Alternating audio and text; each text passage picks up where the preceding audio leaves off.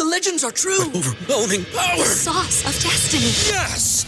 The most legendary sauce has arrived as McDonald's transforms into the anime world of WickDonald's. The greatest flavors unite in all new savory chili McDonald's sauce to make your 10-piece Wick Nuggets, fries, and Sprite ultra-powerful. Unlock manga comics with every meal and sit down for a new anime short every week only at WickDonald's. Ba-da-ba-ba-ba, go! At participating McDonald's for a limited time while supplies last.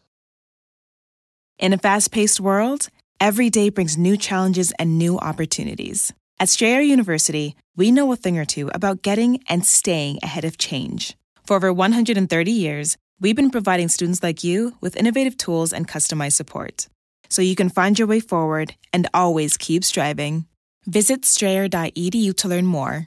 Strayer University is certified to operate in Virginia by Chev and has many campuses, including at 2121 15th Street North in Arlington, Virginia.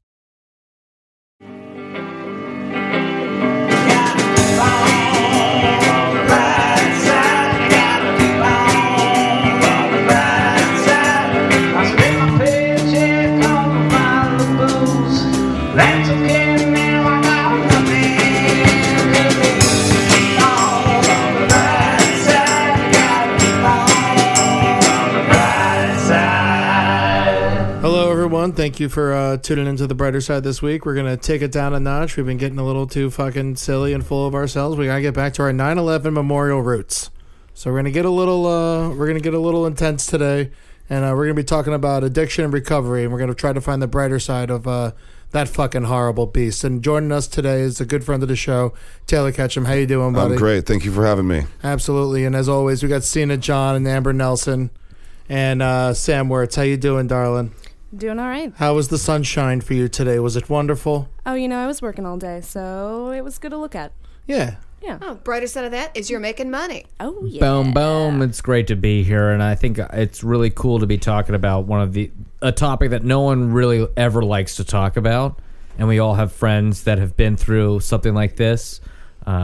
And I think we're really excited to dive in. We're rocking and rolling. Now, Taylor, when was the first time you were like... Amber always gets right into it. Yeah. Just so you know, like, she just, like, fucking, like, likes to just, like, hammer When was your first erection? No, it's fine. It's, like, the most interesting... I think it's, like, the thing that stands out about me the most, so it becomes very quickly, like, the podcast conversation. And so it's nice to just have it, for once, be a situation where... Going into that, the recording, I already know that's what's going to happen because it's always like something people unrelated. spring it on you when you I was going to talk about my show. I have jokes about it, so it's like I kind of can't get away from it, and that's what people will go to. But yeah, I honestly didn't. I had no idea until Amber told me. When she told me you were going to be on the show, I got so excited. I've been wanting to meet you for a while. Thank you. Big men, got to stick together. Yeah. You play football? I did. I played football in college. Really? Yeah. What college? Ohio University. Fuck yeah, man. Mid-American Conference. What were you? I was a center. Fuck, I was a center too. Yeah, I didn't get the. We got to wait. Oh, just jack each other off already. Jesus we're talking here. Two bears are gonna make a brush fire if they rub each other enough. Hey, if big men don't like each other, then who's gonna like them? Nobody. We gotta stick together. Now, all right. So Taylor, when was the first time you were like, I gotta go get help? When I was like 26. 26? And how old are you now? 34. Okay. 34. Now, what was going on? What was that moment when you're like, I've got to get help for this?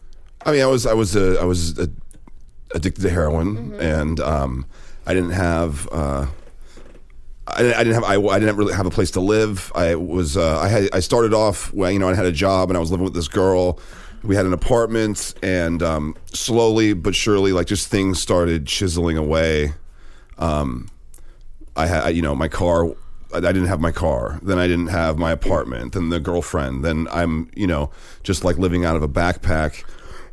And but it was always like I knew that I needed help, but I just kind of wasn't in that place where I was like really sincerely, genuinely like wanting it. Like I knew I needed to get like nip this in the bud somehow, but I just wasn't in that place. So it took a few more years for me to finally like. So you were homeless. So you were homeless. You had nowhere to go. Yeah, well, homeless is like a in a car, No, I wasn't in a car. I was in and out of motels. So I wasn't like there was a few days where I was on the streets, but I had like a whole hustle It was a very fine line. I was like very close to being homeless all the time. But I shoplifted and I boosted stuff, and then I fenced it to these like Persian chicken shit mafia people. Whoa! Let's pump the brakes here. Why you gotta bring the Persians into it? I say that in a loving way. And they're not chicken. Nice as he could be. We provide shelter to addicts. Yeah, well, thank you for supporting my habit for all these years. That is what my parents taught me when I was a boy. Yeah, they really helped me out in a lot of jams. I'm sorry we didn't tell you to go get help instead of just buying your... A couple times you did, but it was kind of in this naive way where they were actually you need to get help, Taylor. You're a good boy. And it's like, you're saying that for you to feel like less of a scumbag for buying my stuff. You don't... if I don't come to you, if I'm not addicted to drugs, then you don't get to ship these Pepsid ACs to wherever the fuck you send them. Yes. So what would you steal? You would steal like just stuff from like Eckerd's and shit? Yeah, basically, I was living in Los Angeles. That's where I grew up, and I would take the bus or the subway into like the valley, and I would go to the end of Ventura Boulevard, and I would have a backpack, and I would just hit they don't have Dwayne Reed's in LA, but just CVS and Rite Aid and Walgreens and every grocery store, just stealing a little bit from every place and that's how I supported my habit for 3 or 4 years. So this was like 2000 something, like year 2000, shit like that. No, later, like 2005, 2008. How would you get around the detectors? Would you just like walk around? Sometimes you just walk around. You can rip them off, or you can nobody that works at a grocery store wants to be a fucking police officer, you know? If you just walk out, especially like no one's going to tackle your massive ass. Well, I didn't look this way back. I've gained a lot of weight. I was a little more shot out back then. Yeah. But like if I walk out of a CVS with stolen stuff and the alarm goes off and somebody goes, "Hey," and I turn around and go, "Hey, what is this? You think I stole from you?" and just keep walking. Yeah. Nobody's gonna. They're not gonna track you down. They make $10. They don't give a shit. So I did it every day for 3 years, 7 days a week. And I got caught twice. Damn. Now, to look on the brighter side of it, you said you had a hustle, and unfortunately it was for drugs. Do you think you've translated that hustle into comedy or your career today for the positive? I think that... And now he steals jokes. Yeah. From Persians. I think that it just... I don't think that I take what I learned as a heroin addict and I apply it in this... I don't think I necessarily do that. Yeah. But... I think that if you're able to overcome something like an insane addiction or whatever your cross to bear is, when you get out of that, I think that it helps kind of define or create a perspective of gratitude and like where you kind of appreciate the time that you have a little more, and in that respect, I think that it can benefit you later in life. I don't think I learned like how to work or how to show up for something because of drugs, but I definitely think that I probably before all of this happened, I wasn't grateful for anything. You know? Yeah. And so now I kind of think that I appreciate the time that I have probably a little more. And the people you're around. I'm sure you have a quicker judgment, assessation. That's not a word. Assessment. Assessment with people. It also opened me up to a whole world of, I'm more tolerant than I ever was before, because I mean I grew up in the suburbs. I wasn't a rich kid, but I wasn't a poor kid, and when you go from being like this jock playing football and going to college and doing that whole thing, and then 5 years later you're in a tent shooting heroin at 3 a.m. on Skid Row with a 70-year-old black man that was, you know, whatever, like was molested and, you know, has this insane background, and you're you know, listening to Otis Redding from a little piece of shit radio that's battery operated, like that definitely changes how you treat people. Yeah. When did you first start using, and what was your first drug of choice? I mean, I started smoking pot when I was like 12 years old, you know? Do you think pot is kind of like not necessarily a gateway, but what kind of got you into, I guess it's a gateway, right? I guess I was trying to not use that word. I don't think anything's a gateway. I think that a lot of people my mom smoked pot in the 70s. My uncles smoked pot in the they didn't start smoking meth after that. I think it's just different for I think it just happens to be it's the gateway for people that are that would do it anyway. That are inclined already to become, or biologically they're just drug addicts. They're wired that way. Of course it's going to be their gateway. But one thing it does make you is extremely annoying to me if you smoke pot. So, yeah. But I don't think it's necessarily I know you're a big pothead. I'm just being cute, but yeah. What was your? I'm going to ask you a weird question. What did you like to listen to? What was your favorite music? You said you were listening to Otis Redding. Were you listening to a lot of soul music for heroin, or no? Well, what's some good heroin tunes? Oh, there's so many. I know most of them. Yeah, there's so many. But I didn't have every single penny that I had went to drugs. Yeah. Every hour of my day went to drugs. So I didn't have opinions on music. I wasn't like, let's go cop this dope and then get this coke, and then we got to go get outfits, and then let's go listen to Air, or whatever. Yeah. I didn't see movies. I didn't have a social life. I just was, but I did listen. I did Air, Talkie Walkie. Oh, was a big one. I love that album. Yeah. I used to get high and listen to that for when I still had an apartment, and then I just listened to street sounds and cars honking later. Yeah. I guess what I'm still wondering about is kind of like what your progression was, because there's a lot of people that start off smoking pot, like you were saying that like your parents were smoking pot in the 70s, but they didn't necessarily go into like methamphetamines. How do you think your progression was? And you were referring earlier to some biological things that you feel like maybe you are wired to this. Is that did I hear that correctly? I don't know. I don't really I don't think a lot about that's like a thing that like people in the recovery world like to argue about. Like, is it biological? Is it a character defect? Is it what? I don't know anymore, and I don't care, and I don't like whatever. I have whatever it is. I got out of college and I just immediately I played football and I was kind of a jock, but I always was kind of like when I was in high school I got really into the rave scene and taking acid and ecstasy and all this shit. But then I'd be like, oop, I got to play sports now, better behave myself. And then I went to college and I played football and stuff. And then as soon as that was over, I was like, this is going to get nasty. I already knew it. And then immediately I moved back to Los Angeles and started doing coke and whatever was in front of me. And then a couple years later, eventually heroin was in front of me. And can you? I know. Hopefully it's okay for you. But I mean, how was that first time? How did they even be confronted with you? Because I know a lot of us have cocaine around us, a lot of weed around us. But how does heroin get in front of you? One of my best friends was heavily addicted to OxyContin at the time. Mm-hmm. My brother was in rehab.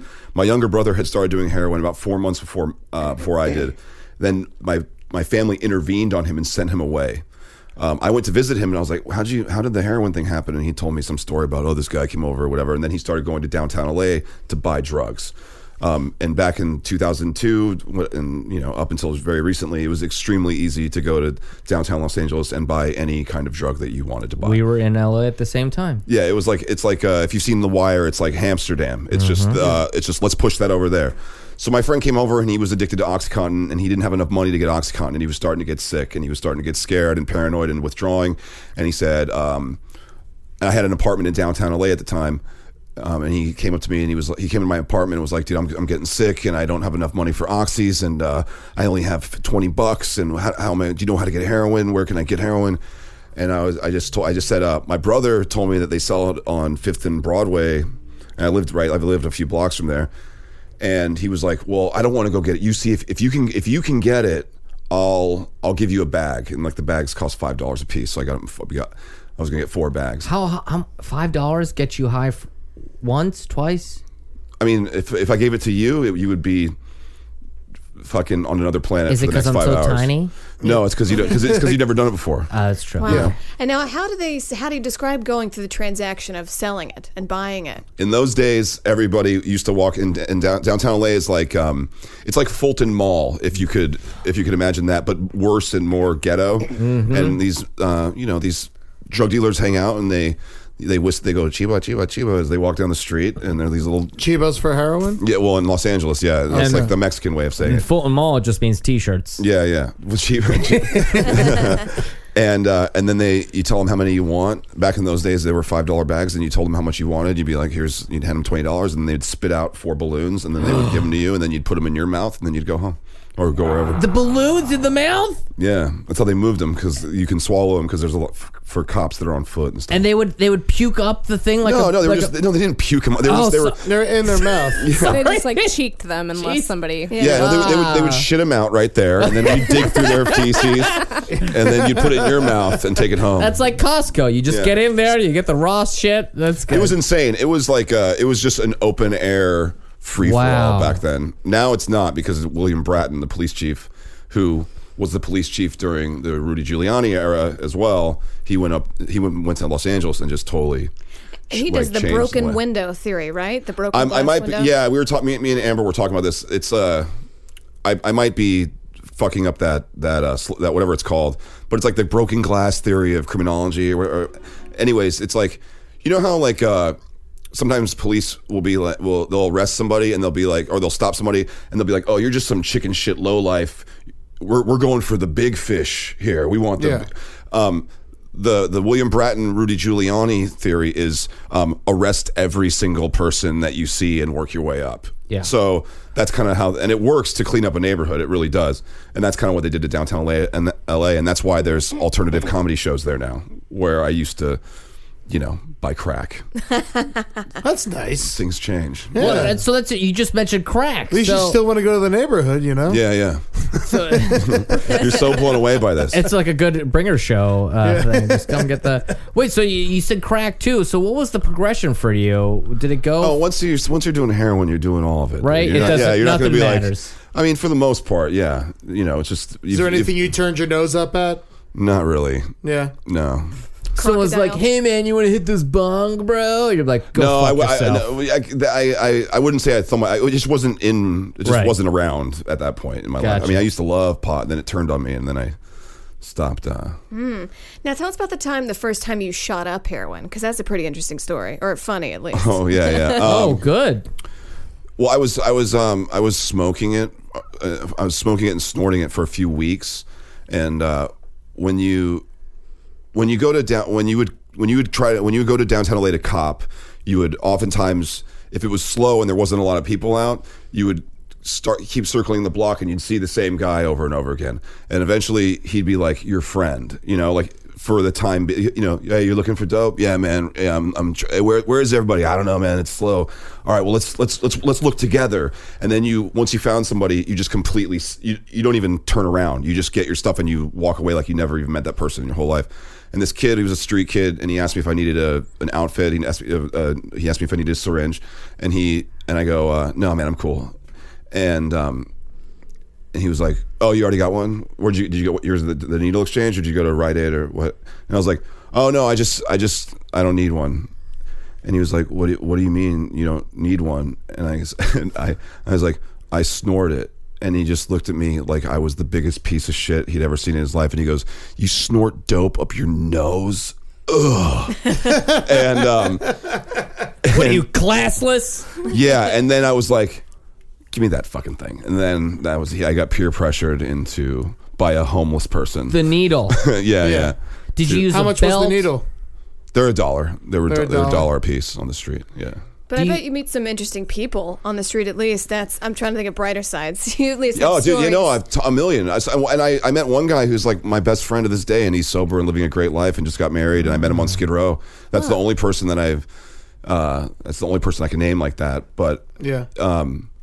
I used to have this drug dealer named Shy Red, and he was this like 68-year-old black dude in South Central, and he'd been shooting dope since like the late 60s, early 70s. God damn. And how does that even 40 years of heroin? Yeah, he was an old man. How do you live? You just like nickel and dime your way through life. Also, can I just interject here? We've been using the word dope to describe heroin, which I've always described heroin as the word dope. Yeah. But so many people in generations above us describe weed as dope.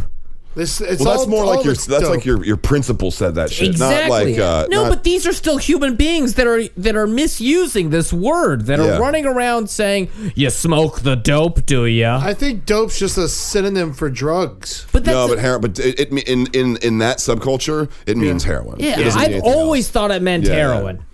Yeah, once you get like to that level, it just means nobody's like, let's go. If when somebody says let's get dope, let's get some dope. That's what they're talking. They're not talking about some reefer. So was shooting heroin better than snorting it? Yeah. Yeah. Yeah, Eddie. God damn it, Eddie. I don't know, man. Yeah. I don't know. I've heard you got some know-how. I mean, I did blow it. I mean, a couple times in college. Shooting cocaine is the most insane thing you can do. College. You shot cocaine? Yeah. That's insane. That's the most insane thing you can do. You ever shoot like liquor? Yeah. What was that like? What? It was stupid, and I was Did you get hammered? I was trying to kick. I was trying to get straightened out, and I was staying at my mom's house, and I found a backpack with a needle in it that I'd used from a few weeks ago, and I was trying to figure out some way to get some kind of feeling, and I found a bottle of brandy, and I just sucked up a needle of brandy and injected a bottle of brandy. God damn. Yeah. So It's creative. It was stupid. It wasn't that. It wasn't. And then I just went and laid down. Did you get fucked up or just get pissed off? No, you got fucked up, but it just goes in. It's like quick. It doesn't linger. It happens really fast and then it goes away. And if you kept doing that, I mean, you're like speechless right now. I am. What This is so many questions keep coming through my brain right now. What's there right now? Well, right there, right now is how. What was okay? So when you say you wanted to start feeling something, what is it that you do today? The brighter side, right? What is it that you do today that gives you that feeling? Well, nothing gives me that particular. You know what I'm saying? Nothing's like heroin. Of course. No, So I get that. But I'm a stand-up comic, and I pursue that, and I try to help other people, and I help other drug addicts. And that's kind of like one of the tenets of the recovery world is helping people that are in the same situation, trying to get them straightened out. That's something that I do, and I just kind of try to live honestly, and there's nothing is you're ever going to have is going to do that. There's never just the one thing where you're like, okay, I'm going to go lift these weights and then I'm going to get that same kind of buzz. It's the aggregate. You're doing all these things in your life. You're helping people. You're doing stand up. You're kind of taking ownership of your life, and collectively you kind of. Yeah, but I'm also happier and I'm healthier mentally and emotionally that I don't physically too. That I don't need to have the best feeling ever artificially put in me. Like I'm okay, I'm not like I don't wake up with fucking a hard on like wanting to take over the world and this is amazing and this new life I've been given. But I'm content, and I don't miss heroin's cool and it feels great, but having a roof over your head is the shit. It's really good, and you really can't, can't beat that. Yeah, it's the best. Do you not get hard in the morning? Oh no! Depends on how much water you drink the night before. Well, Taylor actually runs one of the recovery houses in New York. That's my day job. Yeah. Really? Yeah. Where at?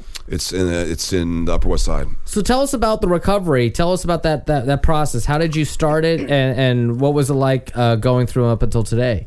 Well, up until today it was great. I'm sorry. No, I was in and out of treatment for a long time, and it never really kind of sunk its teeth into me, and eventually I got to a place where I was just really, really like about to die at any minute, like really in bad shape. And then I finally reached out for help from myself. And then I randomly ended up at this Jewish rehab in Los Angeles. I'm not Jewish, and I just ended up there somehow. Mm-hmm. And it was like really long term, and I was there for almost 14 months. Whoa. But you were allowed a lot of freedom. Like you could really like transition into like life there. It wasn't like you were, like they closed the gates and there's fucking, Nurse Ratched giving you your meds. It was like super positive and you had a lot of freedom there. And on the third day, and I was doing like recovery meetings and getting involved in that and all that shit. But then like the third day, this kid came downstairs and he's wearing a comedy club t-shirt. And I was like, "Are you a comic?" And he was like, "Well, I'm a loser in a rehab." But at one time, years ago, I was doing stand-up in New York, and I was like, "Oh, that's." Then he asked me. Then he asked if I did it, and I lied to him and said I had done it a few times, and he was like, "Oh, well, you want to do an open mic? Like, there's one down the street." And I was like, "Yeah, totally, man. Like, we're and it's very adorable." And then I started doing stand-up, and I started working in a club. And so, what'd you do? You had no material. You just went on stage and went. No, it's funny. I had on the way there, I told the guy like, "Yeah, I'd never done this before. I was lying to you." And there was a couple guys there that were like super just stoner comics, man. Like, I don't know about you guys, but I like smoke a little weed before I do anything at all, And and I just kind of. I don't remember what I said, but I kind of made fun of them for wanting to have an addiction problem, but not actually having one. Just being a pussy about it? Kind of, yeah. And I got a few laughs, and I was like, okay, I guess I'll try this again, and that's it. That was 6 years ago. That's great. Yeah. That's fantastic. And Thank now you, you help. everybody. Hey. That's great. And now you help kids going through the same sort of problem. Children, yes. Children. Yeah. How young? 6 years old and up. I, I give them their drugs and I say, just use it responsibly. And I, It's the only thing you I can haven't do, used man. the six. You're a saint. That's a. You're teaching them how to not take The singer anything for from granted. Ministry has this really funny monologue on YouTube that you can find where he's shooting heroin and he's screaming at the camera and he's joking, but he's saying, I give kids fresh needles because they don't have to go and get them illegally. And he goes, and I haven't lost a 6-year-old yet. So some of the cases you help now, I mean, it's everything from like rich 18-year-olds to people that are just pulled off the street, right? Yeah, it's a recovery home. It's mostly for people that are coming out of transitioning out of rehab. It's the best day job for a comedian I've ever had in my life, and 5 other comics work there. So it's it's really bizarre. And my friend owned this company in Los Angeles where he was opening up all these recovery homes, and then they kept getting these referrals from New York.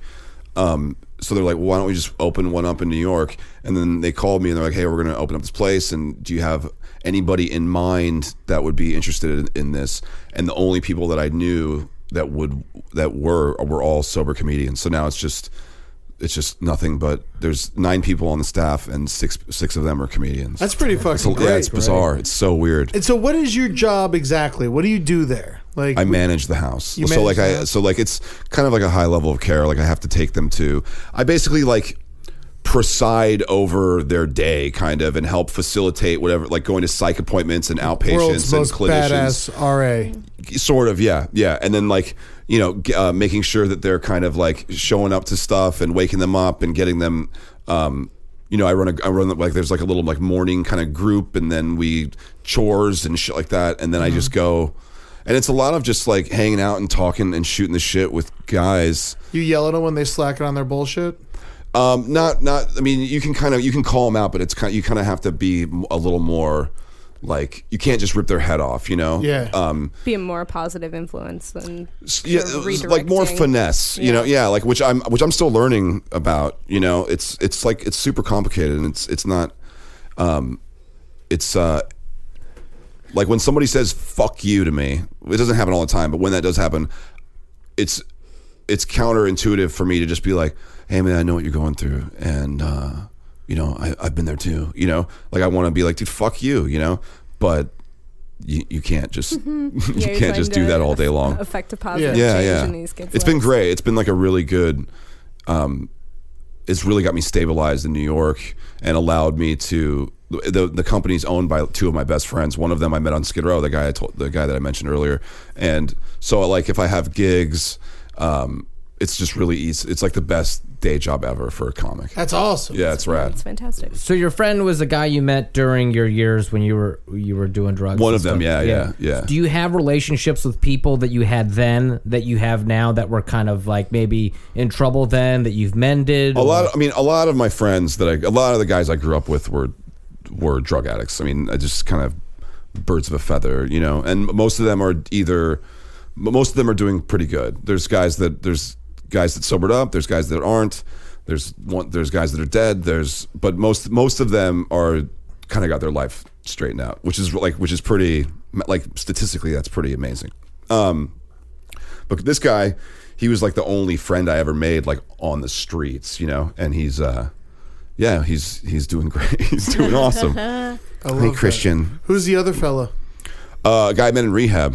Yeah. He's the other guy, one of the other guys that started the company. And then another guy that I used to see who used to give me rides home to the sober living I was living in Panorama City just to be nice. He's the other guy that opened up the place. That's awesome, man. And they get, is it the only one that they own, or is there? No, they have 8. They have 8 houses. Yeah. And they charge rent? Yeah. Oh, they don't just charge rent. Yeah. You have to pay. You pay. How much is it to stay there for like a year? Like if you had to go clean up. This particular place costs a lot. Yeah. Yeah. Yeah. Like okay. a lot. I think insurance You're helps out. Paying for all the. Well, this also isn't. Shows. Jesus. Thank you. This isn't a rehab. It's like a aftercare kind of situation. Oh, okay. You know what I mean? What's the difference between it? I guess rehab is more like take these pills and don't do drugs. No, rehab is like, you wake up at 7 in the morning and then from 9 to 11 you do this, and from 11 to 12 you do this, and then it's lunchtime, then there's another group, then there's a processing group, then there's all day long. That's all you do is just processing group therapy. And then afterwards you go to a 12-step meeting at night, and then you come home and you go to bed, and then you do it all over again. That's every day. Oh, wow. This is more like, so I got a little job. I'm working at this restaurant, and okay, I'm hitting my meetings, and I got this going, and it's like more like, okay, you're out of the initial, like you're about to die, you need help, and now you're kind of transitioning into being like real world. Yeah. It's the bridge between the real world and rehab. And rehab, yeah. Nice. It's purgatory, you know. Sam, can you check and see how many people are checked into rehab in this country right now? I will look into There's that a for lot. you. And then At least 50. there are so many different kinds of avenues to get into rehab, right? There's your alcoholics, there's your heroin addicts, there's your coke addicts. They're all the same though. They're all okay. So that was kind of my question: is like, how do you differentiate? Is the approach the same for everybody? I mean, Do heroin addicts walk around like they own the joint? totally. I was yeah. gonna Totally. Yeah. No, they. Big horse for sure. addict. Here we go. Yeah. Has somebody ever They're like checked the- in because they were on like cough medicine and people laughed at them? Listen, heroin chic, you can't be the race car when we play Monopoly. Back off. There was I was in detox one time, and there was this guy that was my little roommate in the detox was this really hardcore street kid heroin addict, and like punk rock, fucking tatted up, little 22-year-old little shit. And he was really funny and cool, and so we're like these two, like we think we're cool, we think we're the kings of the fucking loser colony, you know, and we're smoking outside, and this new guy comes in, and he looks really good, like he looks like he's in shape, and so he's like, so what are you in? What this is how it looks. You walk into a detox and everyone's like, so what are you coming off of? You know, and it's just dope, methadone, you know, crack, whatever. And then he goes, we all say what we're coming off of, and then we go, what about you? And he's like, Ambien. And and then I was like, oh, you were taking a lot of Ambien? He was like, yeah, like 50 a day, or whatever the number he said. And there was like this long pause, and then the junkie, like scumbag kid, was just like, why? Like with such spite. He hated him so much. He had such little respect. But what I've found really though is like everybody kind of has their thing, you know. Everybody, yeah. You know, my mom's not a drug addict or an alcoholic. She can't stop buying shit on QVC and returning it or whatever. Yeah. People are addicted to scratch off tickets or eating ice cream or everybody's I just fucking love ice cream. Yeah, me too. That's my new thing. Ed, I've food. been meaning to talk to you about the ice cream problem you have. But it's I had just a like, whole bunch the other night. I don't know when you like. Oh, so you like in the old days, I'd look down on the Ambien guy. What a dickhead. But now I'm like, all right, so you're just like another lost guy trying to find your way, and you stumbled upon like an unconventional way to, Ambien. That's weird, but Ambien's so whatever. hard to do that. I've never even taken it. That's like someone in the Coast Guard trying to explain that they're hard to someone in the Marines. Yeah, totally. I did that one time on a flight, and I woke up and I was like, it was a mistake. I can't feel Ambien? any part of my body, but yet my mind was awake. You get really disassociate in a way, right? Like I've heard it's bizarre. And this is what Tiger Woods would do. He would take Ambien and stay awake on it and have sex with women on the Ambien. And that was like his fucking. It would get him rock hard. I can't His even. juju. You couldn't. Love that That's shit. that was his thing. How could you find your penis when you're on the Ambien? I don't even know where my hands were when I was on Ambien. He's a very focused man. Yeah, that's true, Ed. It's funny super focused. because meth is more of considered like the sex drug. Yeah. And that does completely the opposite of what's Ambien. the best drug to fuck on? Meth is pretty insane, dude. Meth is pretty great. Yeah, meth is. I've done meth a couple times and I really liked it. And I was like, you know what? I really like this drug, so I'm just going to break up with a boyfriend that's selling it and not do it. The first time I did meth, I jacked off for 4 days. Whoa! Yeah. 4 days straight? Yeah. Oh my god. 4 days With Gatorade breaks. That's good, yeah. I mean, every time I end up doing some weird ecstasy, I end up having to jerk off by myself till 7 or 8 o'clock in the next I morning. don't want to do anything for 4 days. Yeah, I mean, I don't want to see you doing anything for 4 days, Eddie. You would think that going into it, but things change, Absolutely. And then what was the worst drug you were just like, was there ever a drug that you were just like, this was a mistake? I think it's more like combinations will fuck with me. Okay. I dropped out of college because I thought I had full-blown AIDS, and I completely convinced myself that I had full-blown AIDS based on a nightmare hallucination thing that I had when I was on mushrooms and then I did a bunch of coke, and I had a chest pain for 2 years that basically I was in the emergency room telling them that I had AIDS and I was dying. And this is a month or two after that, the initial episode with the coke and the mushrooms. That was really a huge mistake. Opiates with pot is gross to me. Wow, I can never. That seems like double down. Yeah, on that's I can't do that. I can't do any of it really. We're right. But So we got. yeah, that's that. But as far as is there any single drug that I just won't touch? Can't really think of one, to be honest. What about the argument? There's always a lot of people that I find that are just like, yeah, man, I don't do anything that's not fucking coming from the earth, bro. Oh, so then you can keep cocaine, heroin, everything comes from the earth. This is why this is the issue. Yeah. I think this is what I wanted to bring up. Is that it all ends up coming from the earth. It's the earth is super violent. Yeah, lava comes from the earth. Drink it, Yeah, I don't. It's a pretend. If you're over the age of 22 and you're spouting that off, it's a trouble. You need to fucking get a grip and grow up. Because pump the brakes. Yeah, I mean, it's cool to be like that. It's cool. I get it, being that guy when you're 17, but it's okay. It's if you're 12 and you're obsessed with the Doors, you are on track to be a really cool grown-up. All right? If you're 35 and you're obsessed with the Doors, you are an undeniable jerk-off. There's nothing more true ever spoken. That's crazy. So if you're 30 and you're like, man, fucking, I only do that stuff that's just of the... I can't have a conversation. Wait, where did you discover that thing about the Doors? Because everyone knows that Jim Morrison's a fucking idiot. Well, but not when I was 12. He's a genius. I used to love him when I was a kid, but I don't know what happened. I was just like, I don't really like the Doors anymore. He's retarded. No, you realize that makes sense. You realize that he's just a drugged out nothing. That just he was a great performer. But just as far as his ghosts crowd the child's fragile eggshell mind. Fuck off with that, you know? Once you get any sense of humor. You know? Miami. Just like, that's just like a man on drugs who whipped his dick out in Miami. Like, that's all that was. It wasn't like a statement. There are That's like dudes, Ben Kissel doing stand-up during the dark years. There are dudes right now, like in Rikers, scooping beans and a chow hall that are 9,000 times deeper mentally than Jim Morrison. You know, he's just a teen idol that on acid.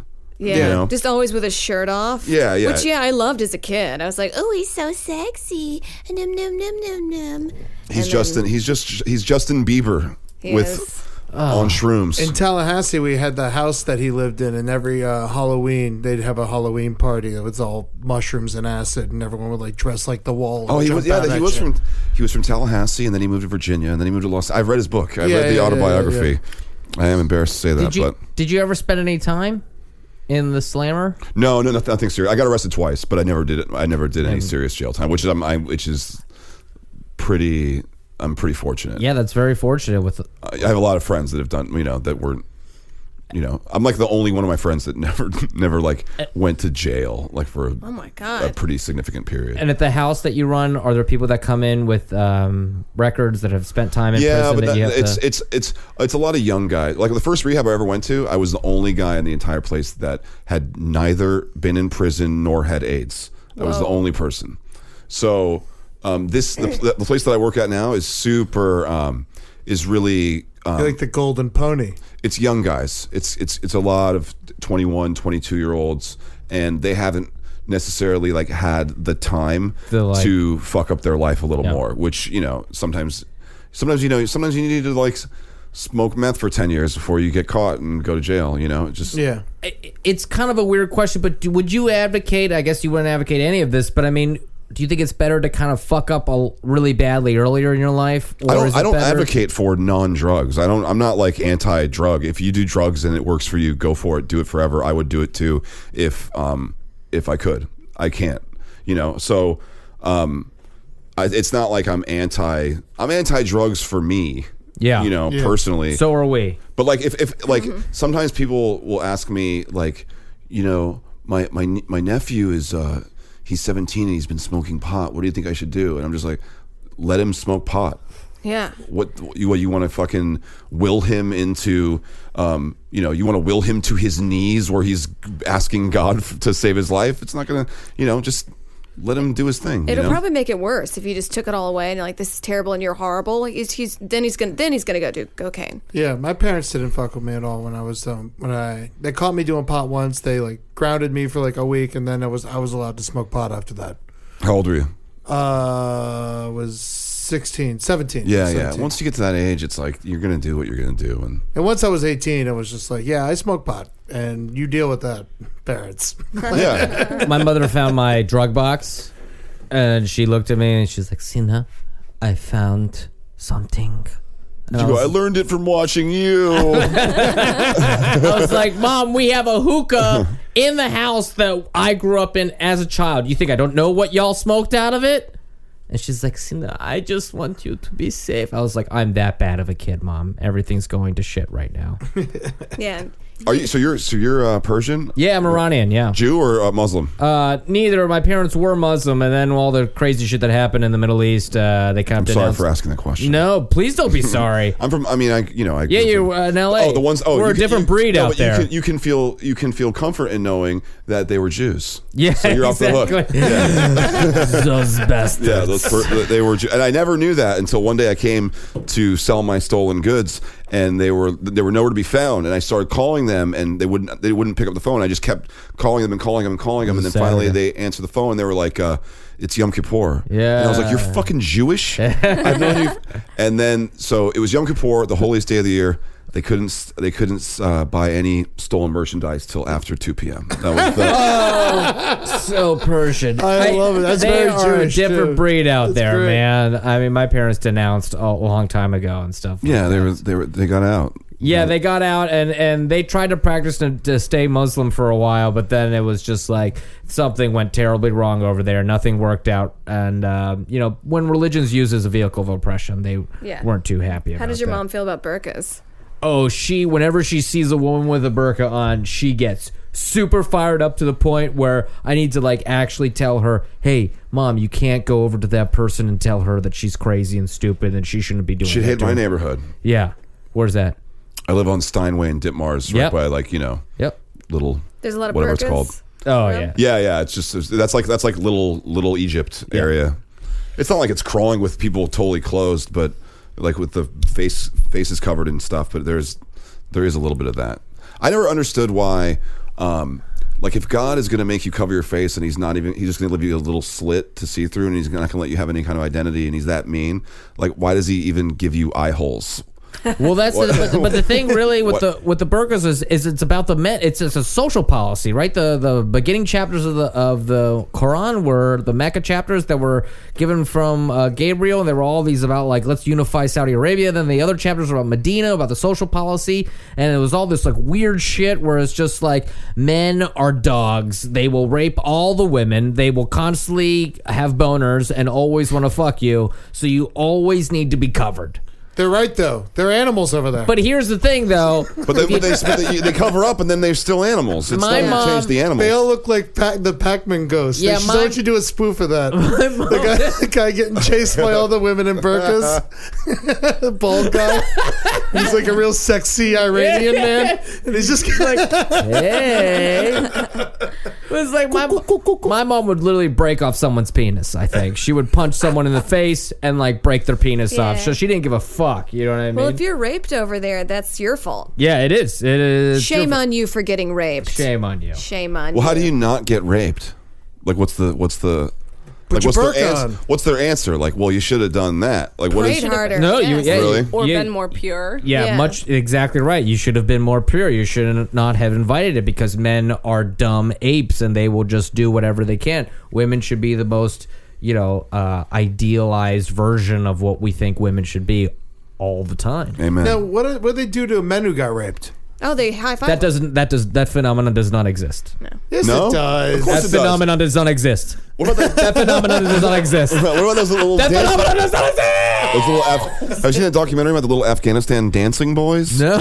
Oh, yeah. It's on HBO. Oddly enough, that does not come up on my Netflix queue. I think it's. I don't think it's there anymore. Just Google it. Just Google. Yeah. Just Google Afghani child dancing boy, Whoa, and boy. it should pop up. Google's there. gonna love my search results. Well, wealthy people love little boys. That was a big. I know we're getting way off topic. Hey, No, sorry, I'm Okay, into yeah, this let's too. do I love it. it. In fact, the Sandusky scandal in the 90s, there was a DEA agent that went missing, and they just don't go missing. You just don't have a DEA. They know where he is. They know. I'm obsessed with Jerry Sandusky. It's fucking crazy. It's insane what that cocksucker did. Yeah. It's insane. I think that he was even selling younger boys to higher elites. Of course. And like putting them in planes and letting them fuck in the airspace. What's the thing that you guys?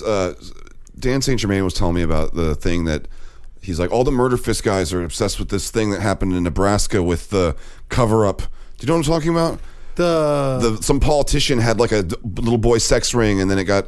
The Franklin cover-up. Yeah. Yeah. I love all that stuff, man. Yeah. And Sandusky's totally a part of it, man. Oh, yeah. Really? He was running the child prostitution ring with all these underprivileged children, and it's fucking nuts. How do you bring that up at like a booster party? How do you? That's what I was saying. I'm Like, where do obsessed they with. meet?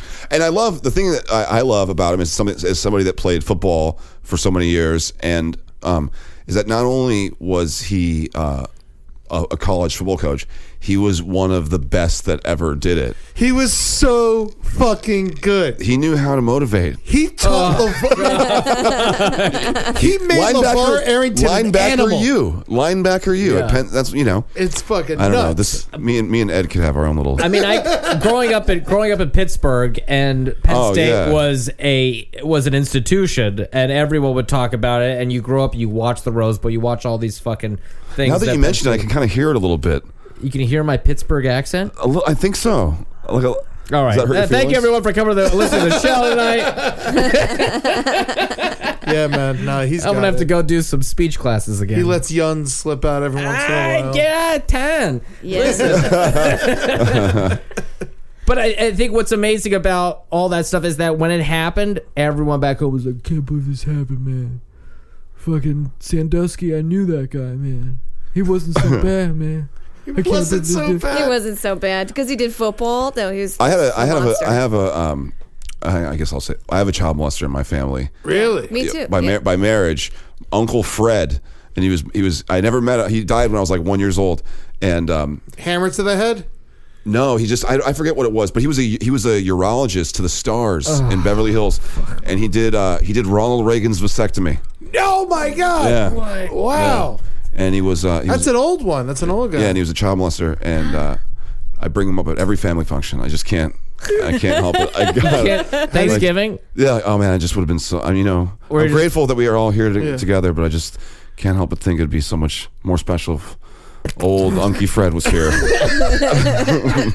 How he would be handling that drumstick, I don't know. In the name of the Father, and the Son, and the Holy Spirit. This one goes out to you, Uncle Fred. I mean, I bring up 9/11 at Thanksgiving, so I don't know. That's a little different, I guess. Yeah, you gotta spice You've it up. got a molester in the family? I got a couple. My granddad was a big child molester, and Really? I wasn't allowed to play with him as a kid. And I was like, "Why, Mom?" And she says, "Like, I'll tell you when you're older." And she told me it's because he molested everybody in the family. Was it her dad? It was her father. Wow. He would straight up rape her sisters. Wow. What That's the fuck? fucking- Amber, this is like 3 things from your childhood that you said to us tonight that are amazing. That's incredible. Yeah, he was a preacher too. Yeah. Fuck, man. What religion? Southern Baptist minister. All right, so you're he not still safe alive? over there either, people. No, he's dead. Thank Aw. God. He died. But everybody's that kind of like, I know. Is that different than Catholic? Yeah. Oh yeah. Yeah. Don't look at me like I'm like They're allowed to fuck women. Don't look at me And like they I'm still fuck boys. Don't look at me like I'm snorting heroin, okay? No, I mean Southern Baptist preacher. Southern Baptist, women can't wear pants to church, ideally ever. No music, no drinking. I want to be a foist lover. I don't know how to do that Mississippi. Oh, like the all right, y'all, we're gonna talk about the Lord. Yeah, it's like that. Yeah, you know what? You know what I think is weird? There's never you never meet a homosexual pedophile that's a bottom.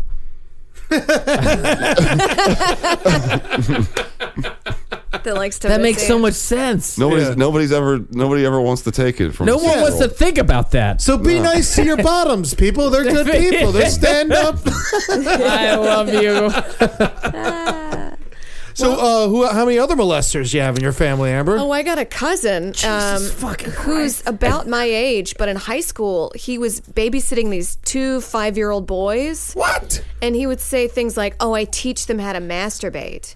And I was like, wait a minute, that's really weird. And then he would Why would he tell you? I don't know. You gotta get that off your chest. You gotta, you gotta tell people. Maybe he was proud of them. Maybe proud of him. He's teaching these boys how to masturbate. And he always said he went skinny dipping with them. And it just got a little too weird. So I told some adults, as you do, as you should. And I told my parents, and my parents never told anybody. Oh. And they're like, no, let's just keep it a secret. Or we don't want to get this out. They're like Joe Paterno's. Yeah. And then, of course, it eventually did get out. And then he said that I ruined his life and that I made him sound like a child molester. And I'm like, you molested those boys. Anyways. Yeah. No, I just taught them. What's the problem? Yeah, the family still blames me for ruining his life because he can't get a job. He's like in the computer. Yeah. Do you have the sex offender locator app on your iPhone? Oh, I don't have it on my iPhone. It's hours of fun. It is. I love doing it. Yeah. I found out this kid I grew up with. His dad was molested a bunch of kids. I slept over his house. He never molested you? No, he liked little girls. Oh, good for him. He's one of the good. Yeah, ones. I don't like the gay molesters. No. I like them like how God That's intended. where I draw the line. I met a guy the other night who said, I don't know why he said this. He's a male model, total piece of shit. And he said, I like women totally shaved down there because it's very youthful. And I was like, you're a fucking pedophile, man. Yeah. Clean's the adjective you use to get away with saying you like. Yeah. Yeah, but also, where was he? Where was he from? I don't know. I just made up an accent. Oh, okay, all right. But don't you think that's like? I think that's like, if you took a poll, right? That would be like 80% of men would say that out loud. Really? I think so. A lot of them. Total shave? Yeah, it's nice. Yeah, I don't know. I like a nice racing stripe. I don't mind. I the like shave. that too. Yeah. I like that too. I'm down for whatever. I don't know. Sometimes if it gets crazy, it's a New York summer, guys. It's like do the right thing. Yeah. Make a racing stripe. No, I'm with you. I like that too. But like, that and then totally shaved is like still kind of like Totally great. shaved is disgusting. No, I You like look it. like a baby pussy. I don't look at baby pussies, so that's not like on my mind when I see that. Yeah. I'm just like, oh look, I can see all of it. Yeah, it's like it's all right there. oh look, it's all there now. My nose is all in it, so it's fine. I don't mind. Your face is down in there. It's just more of just like what's gonna scratch you and stuff. Just like don't that. look like my mom in the 80s going to Raging Waters. Jesus Christ! And we'll be I fine. saw her there. Yeah, she's out of control. What's the most fucked up pussy you ever seen on drugs? Oh God damn it, Amber, that's beautiful. What do you want me to do? You want me to describe the Yeah. actual? Describe it. Oh, yeah. Yeah. I don't know. I mean, I've. just once you- so people at home know, he like, just held his head, wiped his face with his hands, with both hands. Heroin takes away your sex drive completely. Completely uninterested in that. But God, when I was okay, this is awful. I'm just gonna say it out loud. When I was smoking, I was on meth one time, and somebody told me about a woman in Fontana. Fontana, if you know anything about Southern California, it's nasty. Okay, it's desert. It's never not 120 degrees. It's just extremely. It's right by Death Valley or whatever. Breaking Bad. You know, Yeah. it's an hour and 15 minutes east of Los Angeles, and So it's in a fucking desert. yeah, it's nasty. And somebody told, but my mom, my parents live like the halfway point from downtown LA to there. They live like in this little neighborhood. All right. So I wasn't like I didn't come from West LA, but somebody told me about this woman that just all you had to do, she was a tweaker, and you just knocked on her door, and then she opened the door and sucked your dick, and then sent you on your way. And she was awful to look at, just absolutely. Like I didn't have sex with her, but I did get a blowjob from her, and it was on Christmas Eve, 2004. Oh, man. That's good. You don't want to be alone on Christmas Eve. No, and then Did I you went bring home. her a and gift? No, I went home and opened presents with my family. Oh my God. How was the blowjob, though? Tweakers are really Dry mouthed? no, they're sex deviant, like psychopaths. Oh, You know what I mean? okay. Like they're like hit me harder. Like they're fucking crazy out there. That's what tweaker means? With the penis in the mouth, hit them? No, crystal meth addicts. People that are people addicted to crystal meth are just sexually like insane a lot of times. So I'm sure it was great. I mean, it was 10 years ago. You know, She's dead. She's probably doing well now. yeah. Do you think she used to be a looker before she went to blowing every dude that knocked on her door? I don't know. I think that You didn't get a good look at I her? think that she had been opening the door for a while. Yeah, you know? yeah. I think it had been a lot of years of opening. Is this getting too weird? You I keep picture looking. like a No, Raggedy Ann no. doll, Me? just No. like Yeah. tied to a back of a truck. I love where your mind goes. Yeah. So she's and so that was Sarah, and I don't know what her name Sarah, is. last name? No, I don't know what her name Address? is at all. One time, a couple of guys I was living with had this. They called up a prostitute to come over and blow them, and she showed up, and she was fucking disgusting. Yeah. Like, horrible, like the grossest woman. They were like, we can't, and then they tried to send her back, and then the pimp wanted money for her anyway.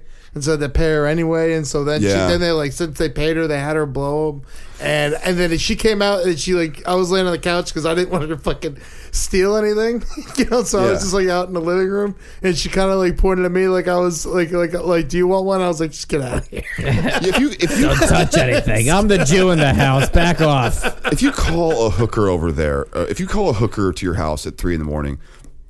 and she arrives, you can't just be like, well, you need to go because you're not quite up to my standards. Like you're calling a hooker at 3 a.m. They're not. What do you want? You're not. I was gonna looking get, for more of a 4. You're like a 2. Yeah, you're. I Gonna had to get hold my buddy's dog because it wanted to creature. fucking kill her.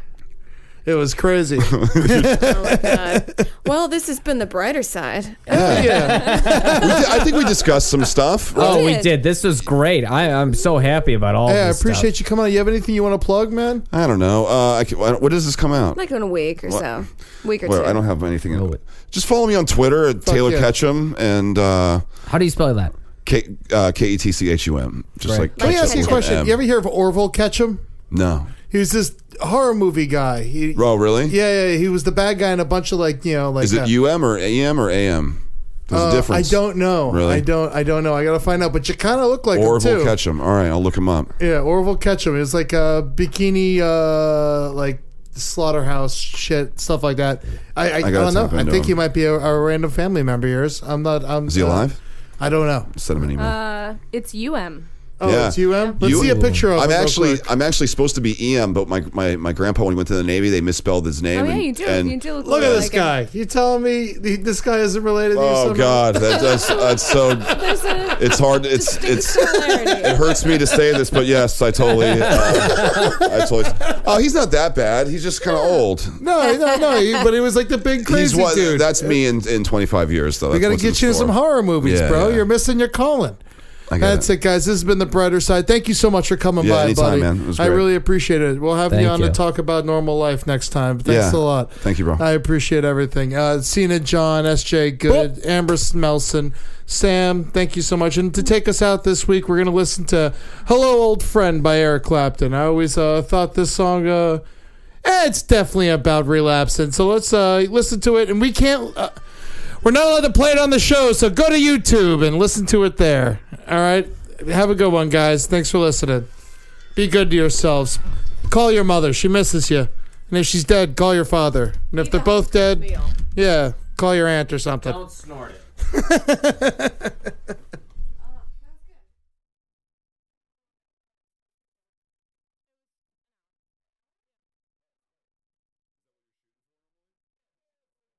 Rack your look for spring at Nordstrom Rack and save up to 60% on brands you love. Rag & Bone, Vince, Marc Jacobs, Adidas, Joe's, and more. Great brands, great prices every day at Nordstrom Rack. Score new dresses, denim, sandals, designer bags, and sunglasses, plus updates for the family and home. Get your spring on for less, up to 60% less today at your Nordstrom Rack store. What will you find? The legends are true. Overwhelming power! Sauce of destiny. Yes! The most legendary sauce has arrived as McDonald's transforms into the anime world of WickDonald's. The greatest flavors unite in all new savory chili McDonald's sauce to make your 10-piece Wick Nuggets, fries, and Sprite ultra-powerful. Unlock manga comics with every meal and sit down for a new anime short every week only at WickDonald's. Ba-da-ba-ba-ba, go! At participating McDonald's for a limited time while supplies last.